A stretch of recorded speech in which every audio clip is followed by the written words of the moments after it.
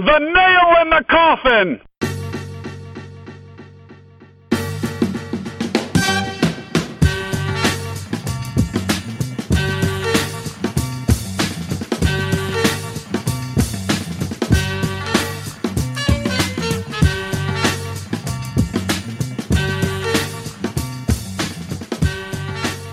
It's episode number 72 of The Nail. Tom and Travis back at it on another Sunday night.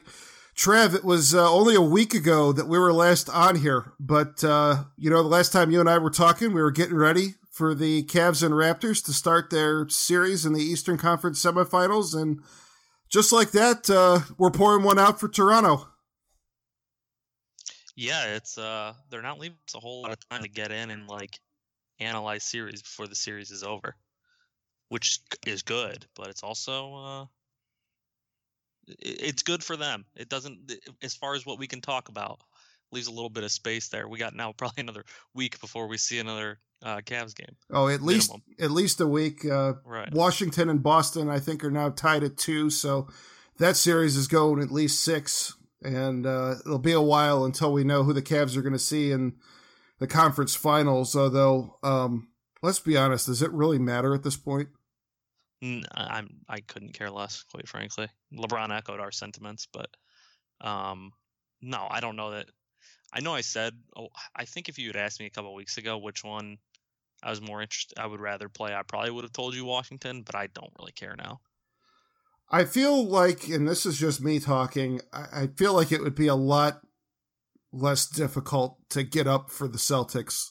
They just seem like a team that would piss you off a little bit more, especially the way they were talked up by a lot of the basketball writing community and just everything going on with them in terms of, getting the number 1 seed and everything leading up to it. And, there's certainly no love lost with Kelly Olynyk in this town, but, we'll have plenty of time to talk about that series, whoever the Cavs are going to play. My guess is you and I will probably jump back on here again at some point between now and then, because I think it's at least 8 days until the Cavs and whoever play in the next round. But let's talk about this series. It was a quick and decisive 4 games. I guess we have to start with LeBron. That he's the story of the playoffs for the Cavs, and for that matter, I think he's the story of the playoffs for the NBA right now. No.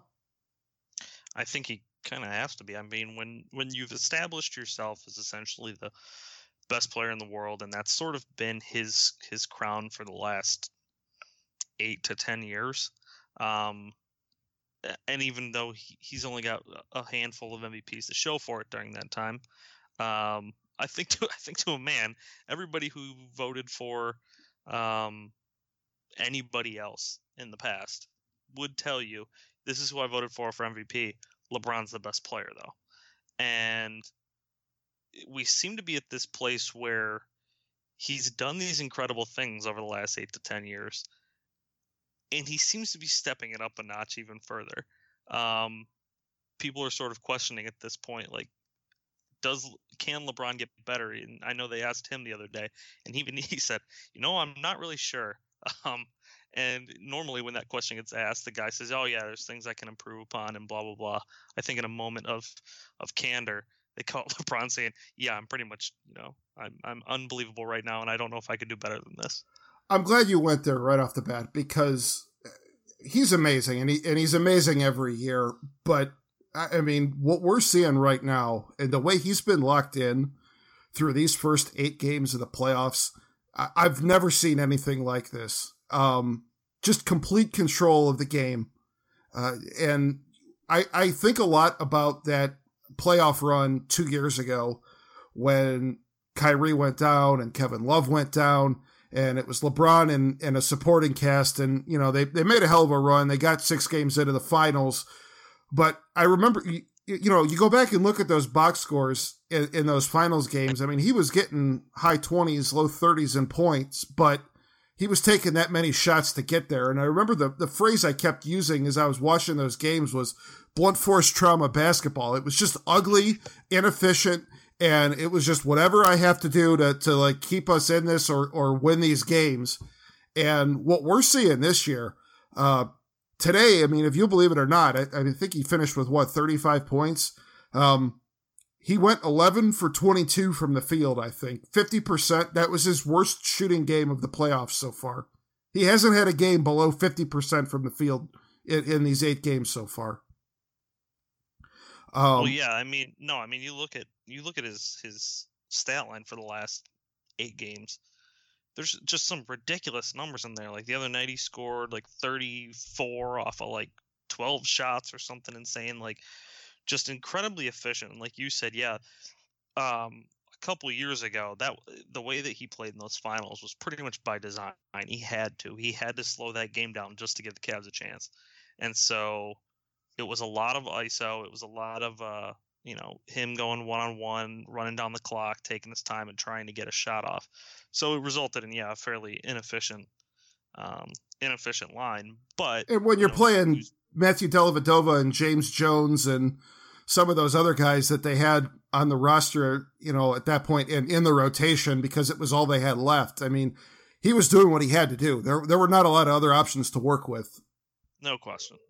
And what we're seeing now is the way the Cavs have been moving the ball and the way they're playing now, even though, and it's funny because we talked about this during the season and we've kind of gone back to like, is LeBron getting enough rest, this, that, and the other thing.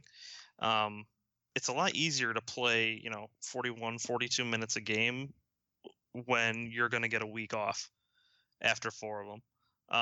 So I think the questions about his rest have been probably a little overblown. I think we're learning that now. We're definitely not immune to that.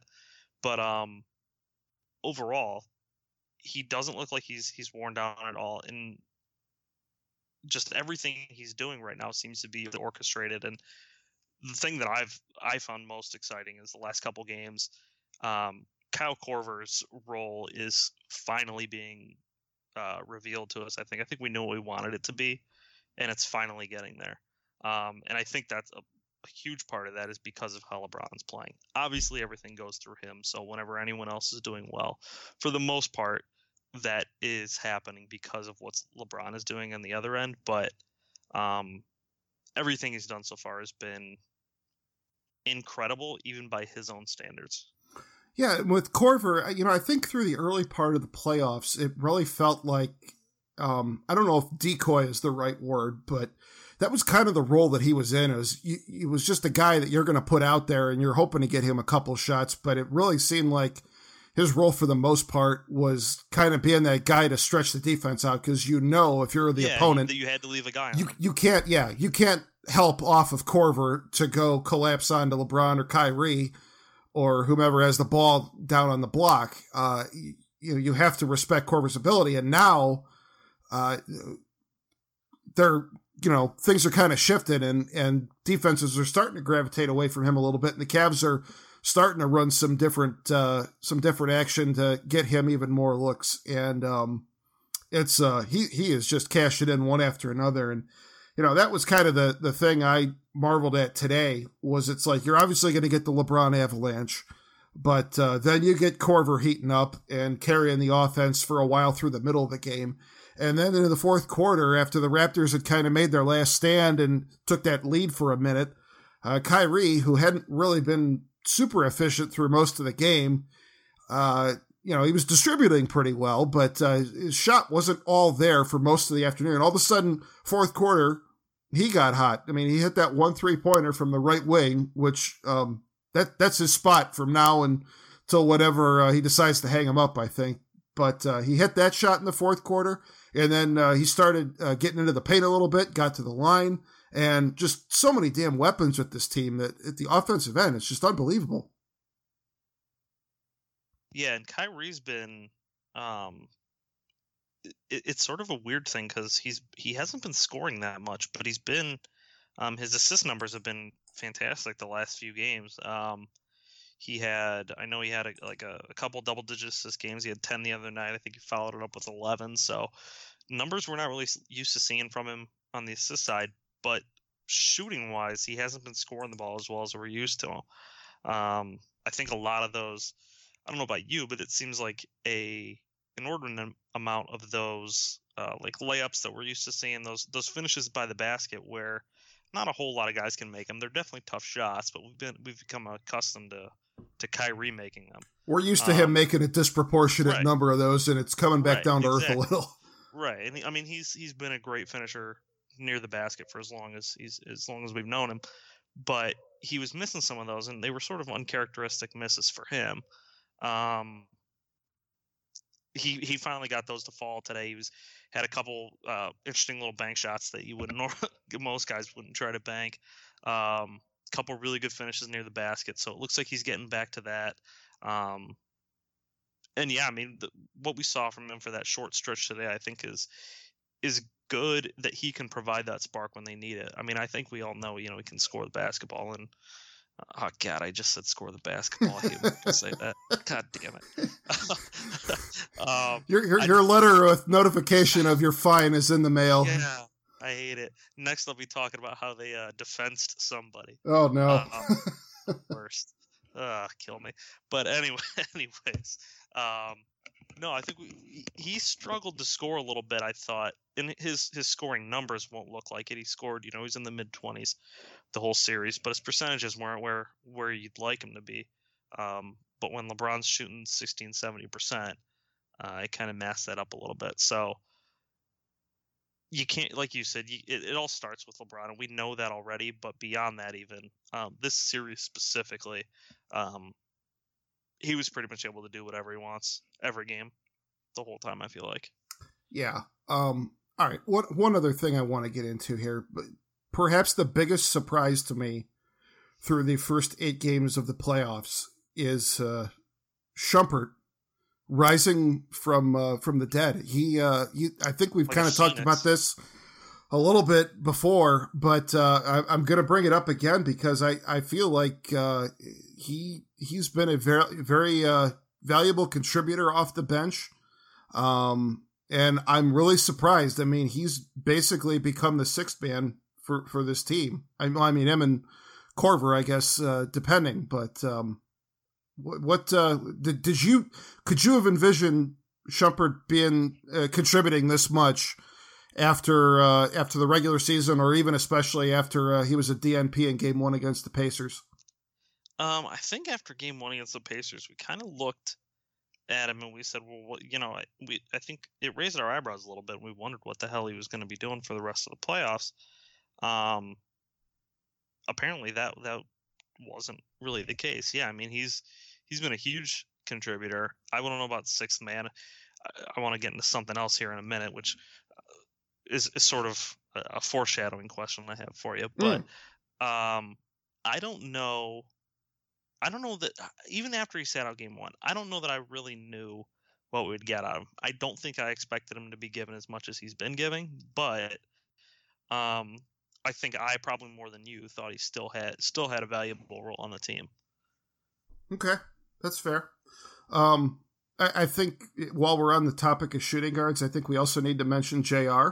One of the big storylines that kind of emerged this week, I can't remember if it was McMenamin or Jason Lloyd that had the story that coming into the series with Toronto, LeBron was expecting to guard DeRozan, and right before the series started, Ty Lue came into a practice session and told JR in front of the team, "It's your job. You're guarding DeRozan." And I mean, that's the focal point of the Toronto scoring attack. And they really kind of put him on the spot to do that. And I think what he was able to do, I mean, DeRozan put up big numbers in Game 3, but for the most part, I felt like the Cavs did a pretty good job with him. And I think JR gets a lot of the credit for that.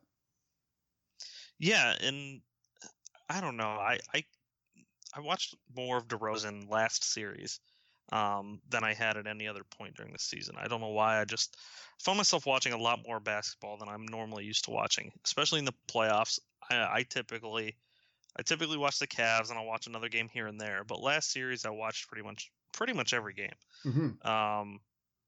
And I just came away wondering what the hell does everyone see in this guy? He's a really good mid-range scorer. He's sort of kind of odd in that he doesn't really take threes at all. For a shooter like him, he doesn't really seem to rely on the three ball at all. But he's also prone to just being completely taken out of games. Like, he had a game last series where he didn't make a single field goal. And for a guy who's supposed to be, I mean, he was an all-star starter this year. He's supposed to be, one of the elite scorers in the league, and at times he obviously has shown that. But he also doesn't seem to be like, I don't want to say he's not consistent, but he's prone to being taken out of games. And I think JR was getting a lot of those. I think he fouled out game 3, I think, right? Or close to it. I don't think he did, but I think he was in foul trouble the whole time at least. And I'm not sure how many he ended up with, but he was still harassing him quite a bit. And DeRozan got his numbers and he got off, but did you at any point feel like an individual game in this series was in doubt? No. Me neither. No, and to be perfectly honest with you, this series, I mean, it was over. I felt like this series was over 5 minutes after they tipped off game 1 when there was that steal and the breakaway, and as soon as Kyrie is dribbling the ball, LeBron's pointing to him, telling him to throw it off the backboard. And when Kyrie throws an alley-oop pass off the backboard in traffic, and LeBron comes and trails behind him and throws it down, that was it. I mean, Toronto knew they were beat, and they never recovered from that. So no, nothing that happened in any of these games. I mean, today, honestly, like, Toronto was probably the most competitive down the stretch of any of the games today in game 4. And the entire sense in that fourth quarter that I had was not like, oh man, the Cavs might actually kick this one away. It was like, Toronto, just fucking stay down already. Like, who are you kidding? We know where this is going. So it just, my dad called him the booger you couldn't flick off your finger. That's an interesting analogy. Well, I mean, it's not too far off. No. So, go ahead. The biggest thing that stuck out to me a lot, we saw it last series, game 3, tight game at the end of the third. They go on an incredible run with that LeBron and 4 backups lineup again, and I'm not totally sure what to expect from that lineup, because it was the same one that they went on that run against Indiana with. What do you think? I just don't know what to think of it. Like, is it going to become a more common lineup? Why are we running the fourth quarters with it? Obviously, we ran with it last game, or game 3, because it worked, and they went on an incredible run, like, right off the bat. I want to say at one point they were outscoring them like 26-4 in the fourth quarter, like something ridiculous. And I'm not sure. It's just odd to me that this lineup that seems to be pretty deadly leaves like 3 of your best players off the floor. Yeah, I mean, you got to keep in mind it's also the matchup at that point. I think the opponent's always trying to have their top guys rested for the stretch run. And that's really the reason that Kyrie and Kevin Love are typically on the bench to start the fourth, is you're saving them for the last 6 to 7 minutes. And they're going to get their rest in there somewhere. LeBron, just because he's apparently not human, can get stretched out a little bit longer. And, I mean, there have been plenty of instances, maybe not quite as much in this series, but it wasn't too long ago that, we were getting nervous with the Cavs not being able to hold a lead going into the fourth quarter, because it was a lineup of LeBron and a bunch of reserves going cold to start the fourth. I mean, that was even kind of an issue in a couple of the games with the Pacers, but I don't know. I mean, I broadly speaking, I feel really good about the way that Ty Lue's handled their rotations and managed minutes and the buttons he's pushing. It's interesting. I mean, there are some games when you won't see much Channing Frye at all, and then there's other games where he comes in and he's knocking down 3 or 4 3-pointers. we haven't really seen much of Richard Jefferson at all, but I would still have a feeling that he's going to play a role here over the next couple of series. So yeah, I don't know. He's found something with that early fourth quarter lineup, and I don't think you could underestimate just the killer instinct of LeBron there either. Yeah, I mean that's true. I mean, obviously there's something there with just, I don't know, LeBron being comfortable with those guys and sort of moving it through them in a lot of shooters. But overall, it's weird to me, and I'm not saying it's obviously worked really well, but I don't know. It's just odd to me that it's worked as well as it has. It seems like one of those lineups you'd put in to sort of buy a few minutes and get Kyrie rest or whatever the case is. But no, they come in and run incredibly well for a lineup that I don't know that we've seen that often during the regular season. It doesn't. When I look at it, I'm not like, oh, I've seen these guys play together a whole lot, but it still seems like they're incredibly good. I don't know. The flip side of that is, I mean, what lineup did we see a lot of in the regular season? I mean, I was getting my oil change today, and I'm sitting in the bay at Valvoline, and I'm talking to the guy at the computer next to my car, killing time, and it's like I told him, I said it's just been a revolving door during the regular season with once one guy comes back, another guy goes down, or somebody gets food poisoning from bad sea bass, or God only knows what else. So that actually kind of leads me to my next question. Are we officially done ever allowing anybody to cook up any sort of storyline in the regular season that's going to have any sort of relevance to the playoffs? Because I kind of felt like I should say, all along, I felt pretty good about if this team could just get into the playoffs. Could we flip the switch? Could we flip the switch? The switch has been flipped, okay? And, worrying about, Boston took home court, I don't give a shit. Who cares? Don't care. You know what? Actually, we can close the sweep at home. I was going to say, in a way, I'm actually glad that Boston has the home court if the Cavs get them in the next round, because for the first time in these 2 years, the Cavs will actually clinch a series at home. It's 6 straight series now they've clinched on the road. Just the way these things have all worked out, but anything in terms of guys getting proper rest, continuity. I mean, whatever the storyline was from the regular season, I'm done with it. And I understand that, like, you and I do this for like an hour a week. And we don't, whereas like there are guys on the radio that are doing these shows for, in some cases 5 hours a day, 5 days a week. And that's a lot of air to fill. And I understand that, but, it's when you get to the serious business time, which is now, and the part of the season when legacies start getting defined and where it really matters, we see what the Cavs are and what they're capable of. I don't know. Go ahead, take it. No, I guess the thing that surprised me the most about the series we just had, and this is sort of off on a tangent, but I'm 100% with you. I don't really care, and I can't say that at the end of next regular season we're not going to be sitting around saying, well, they're looking a little shaky right now. How confident are you? It'll come up as long as they look, because they looked legitimately bad. It's not unfair to question when they play really badly for a long stretch. That's the thing, though. Like, I think you can say you look like shit today without it also coming to, I think you're going to look like shit in the middle of May.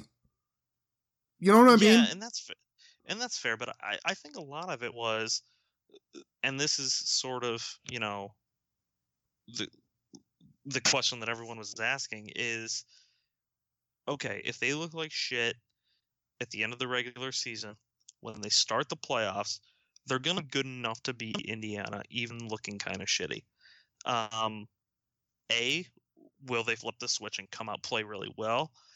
B, Will they, eke by Indiana, but not really fix all those things that we've seen, or fix all those issues we've seen, and maybe stumble in a later round?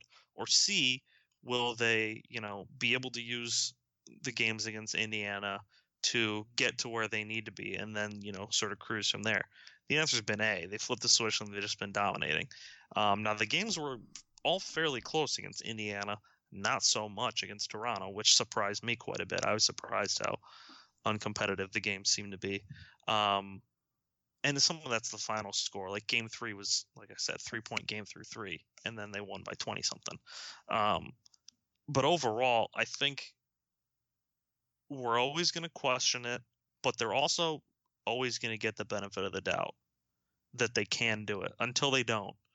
Until until that time comes up when they can't flip the switch and they, fall to some team that they should be better than. Until then, they're going to get that benefit of the doubt, and we'll keep prognosticating during the regular season, saying, I just kind of want to. And this is why we wanted to get to the playoffs. This is why we didn't really care that much about the regular season, because we know that the team we see in the regular season and the team we see in the playoffs aren't the same team. The other thing I think about with this in terms of like the regular season is just kind of like from a league perspective. And, and the Cavs had guys resting at certain points this year, and especially LeBron. I think the other guys that rested some games here and there, it was really more injury related. I mean, Kevin Love, for example, had the knee surgery in February. So I think they were kind of managing his minutes coming back, and Kyrie's had some nicks and bruises along the way, so they were trying to preserve him a little bit.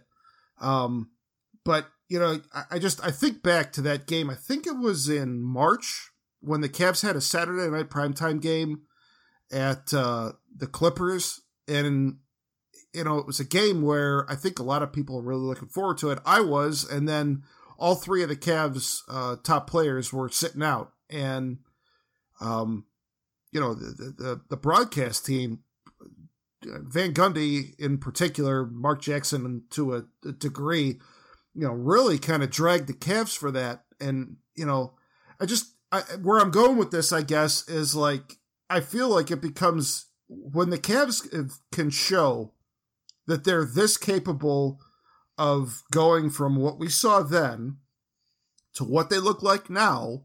How do you sell those regular season games? I mean, to me, it just seems like anybody who has a suspicion that like the regular season doesn't mean a whole lot to the real contenders in the league. Nothing that's happening over this past month has done anything to disprove that theory. Yeah, and I mean, we sort of said it all along, but I think, I don't know about you, but even I was a little hesitant. Like, I wasn't 100% sure that they'd be able to flip the switch again, because, and we're going to get that way every year. They could do this every year for the next 3 or 4 years. But you're still going to have concerns about it. You're still going to be a little nervous, and that's just sort of the nature of the playoffs. But overall, they're going to keep getting the benefit of the doubt. They kind of have to, because they've earned it. Yeah. The other thing about all this that's kind of wild to me is like the reason that I got so frustrated during the regular season wasn't necessarily that I thought they were going to implode in the playoffs. It was, once you get the title and the pressure is off, you look at like Golden State after they won their title, and they went last year and just kind of were a tour de force through the regular season, and every game they played was an event, and they put on a show. And I was kind of hoping that it would be like that for the Cavs in terms of, being fun to watch. And there was not a whole lot of fun in the regular season this year. And, because it's like you want to go have your fun in the regular season, because once you get to the playoffs, then it's serious business, and, there's no effing around. And I felt like there were a lot of times in this series when it felt like the Cavs were treating this almost like a regular season. I mean, in terms of like putting on a show. I mean, there was that alley-oop off the board. I mean, we see LeBron pretending to drink a beer. There was the other game where LeBron was out in the corner, spinning the ball in his hand with, I think it was Ibaka right in his face. He was just spinning the ball in his hand like he was standing at the free throw line and just drilled a 3 in his eye. You see the bench just going nuts on all these big plays up in Toronto. And that's become one of my favorite things is watching the Cavs bench when the team goes on a run on a road game because they go so overboard with their celebrations. It's great. We just never saw that during the season. And I was like, oh, we're just not going to get that this year. And instead, we're getting it in the most important games of the season. Right. And maybe we're a little spoiled. You wonder if it's going to run out. I mean, obviously, you wouldn't expect if they're playing Golden State, you wouldn't expect it in the finals or anything. But I don't know that I think Boston is any better than Toronto, or Washington is any better than Toronto. I don't know that. I think Washington probably still worries me a little bit more than Boston, but I don't really care either way, like we said. And I don't know about you. I expect more of the same next series.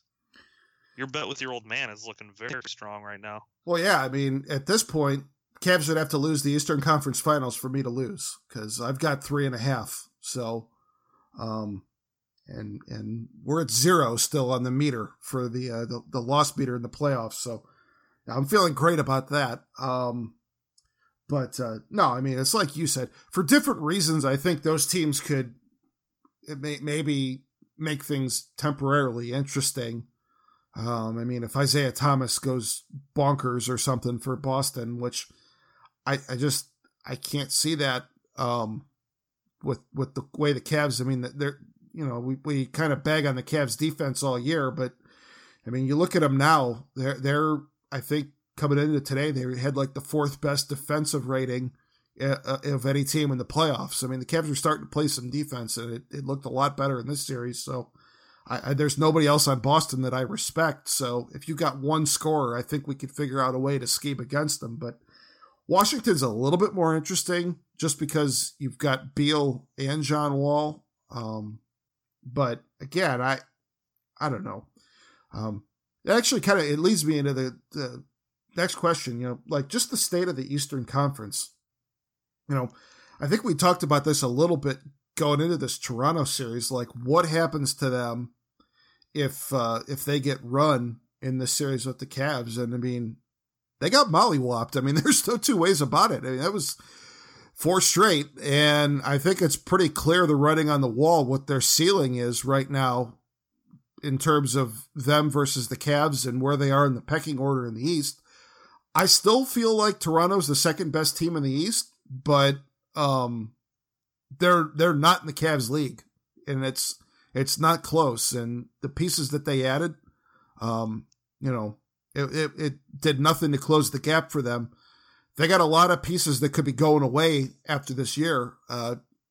If you're a Raptors fan now sitting here, would you want them to try to keep as much of this group together as you can, or do you try to blow it up and start over?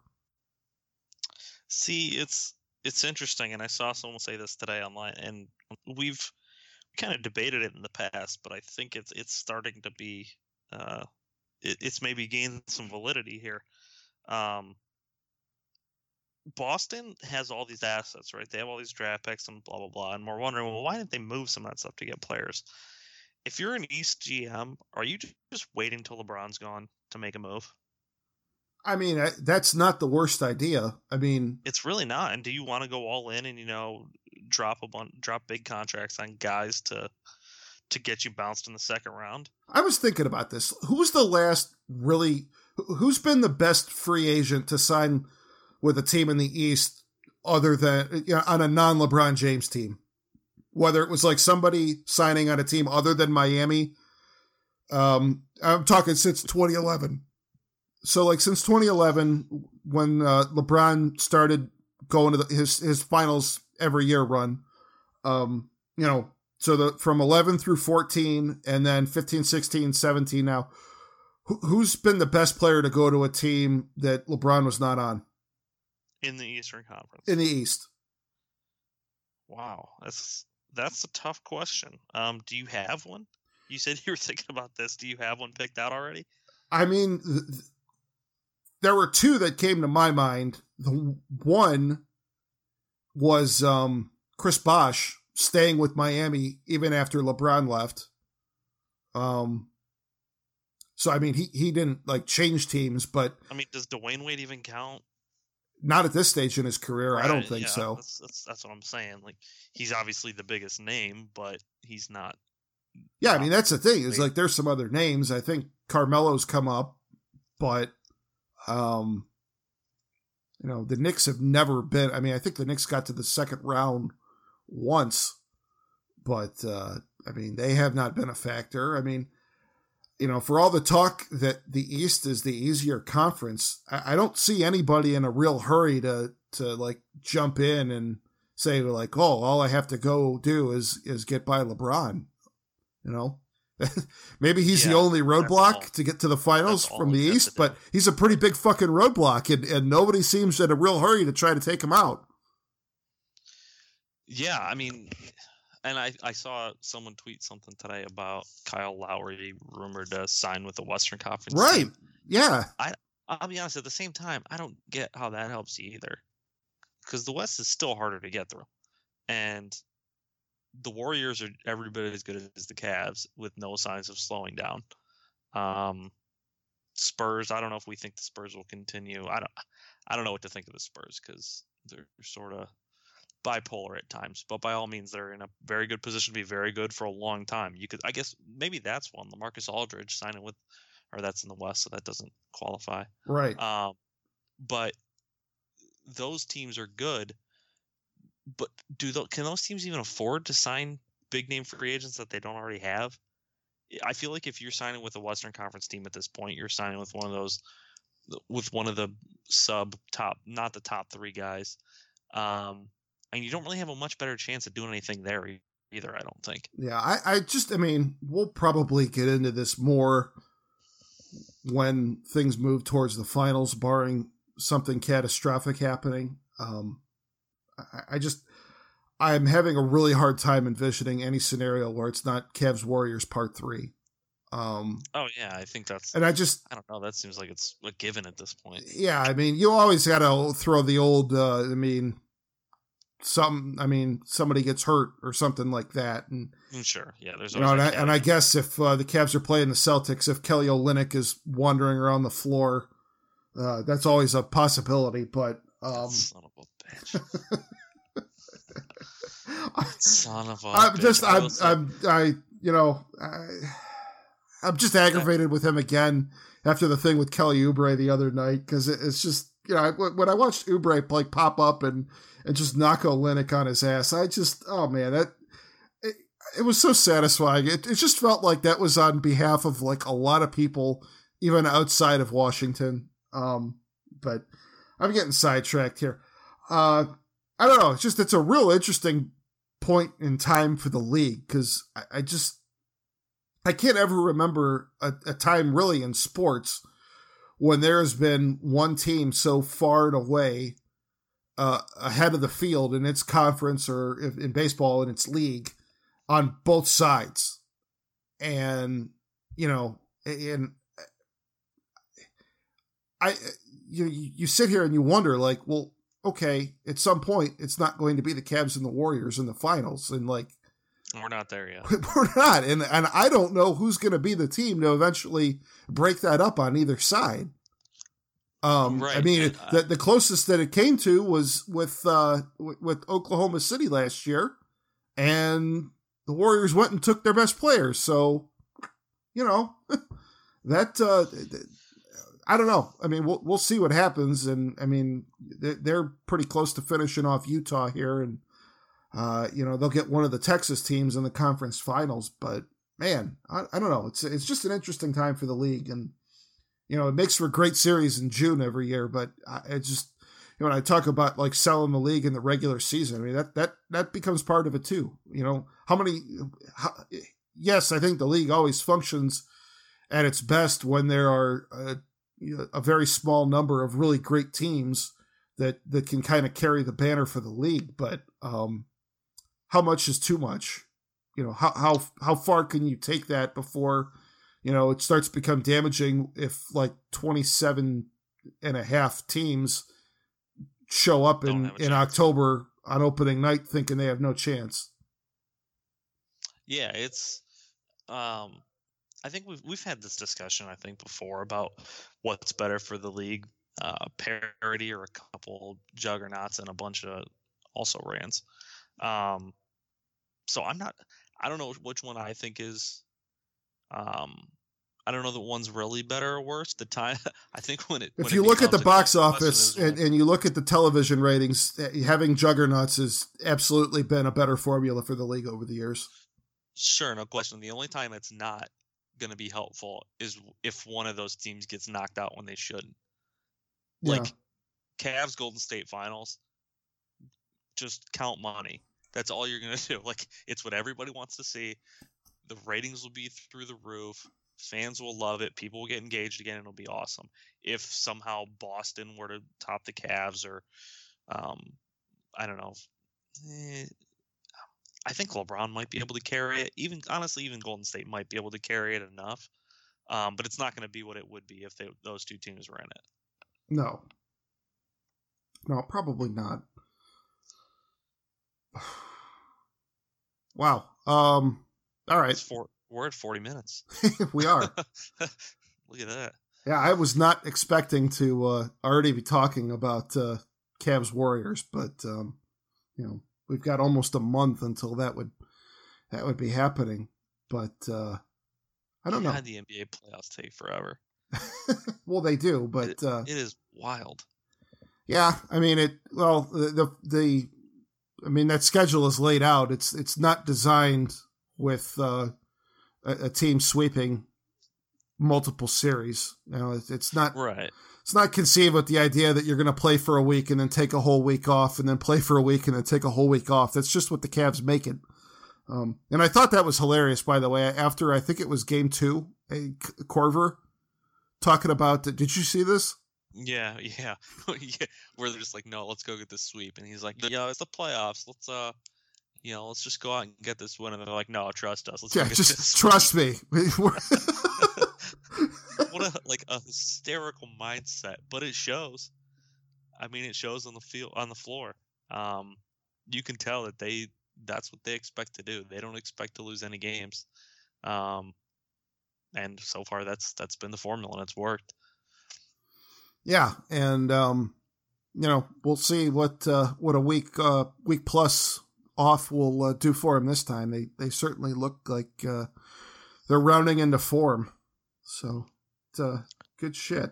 Yeah, it'll be fun. I mean, it clearly benefits them. I think people have always the rust versus rest question. That's been answered. It's been answered for the Cavs. I don't know that it's the same for every team, but for them, it's clearly rest. Because they came out on fire in Game 1 this series. And I see no reason to expect any different next series. No, because I think what people tend to overlook with that when they have the week off is it's not like those guys are spending 8 days floating around in a pool somewhere. They're getting work in and they're getting practice time.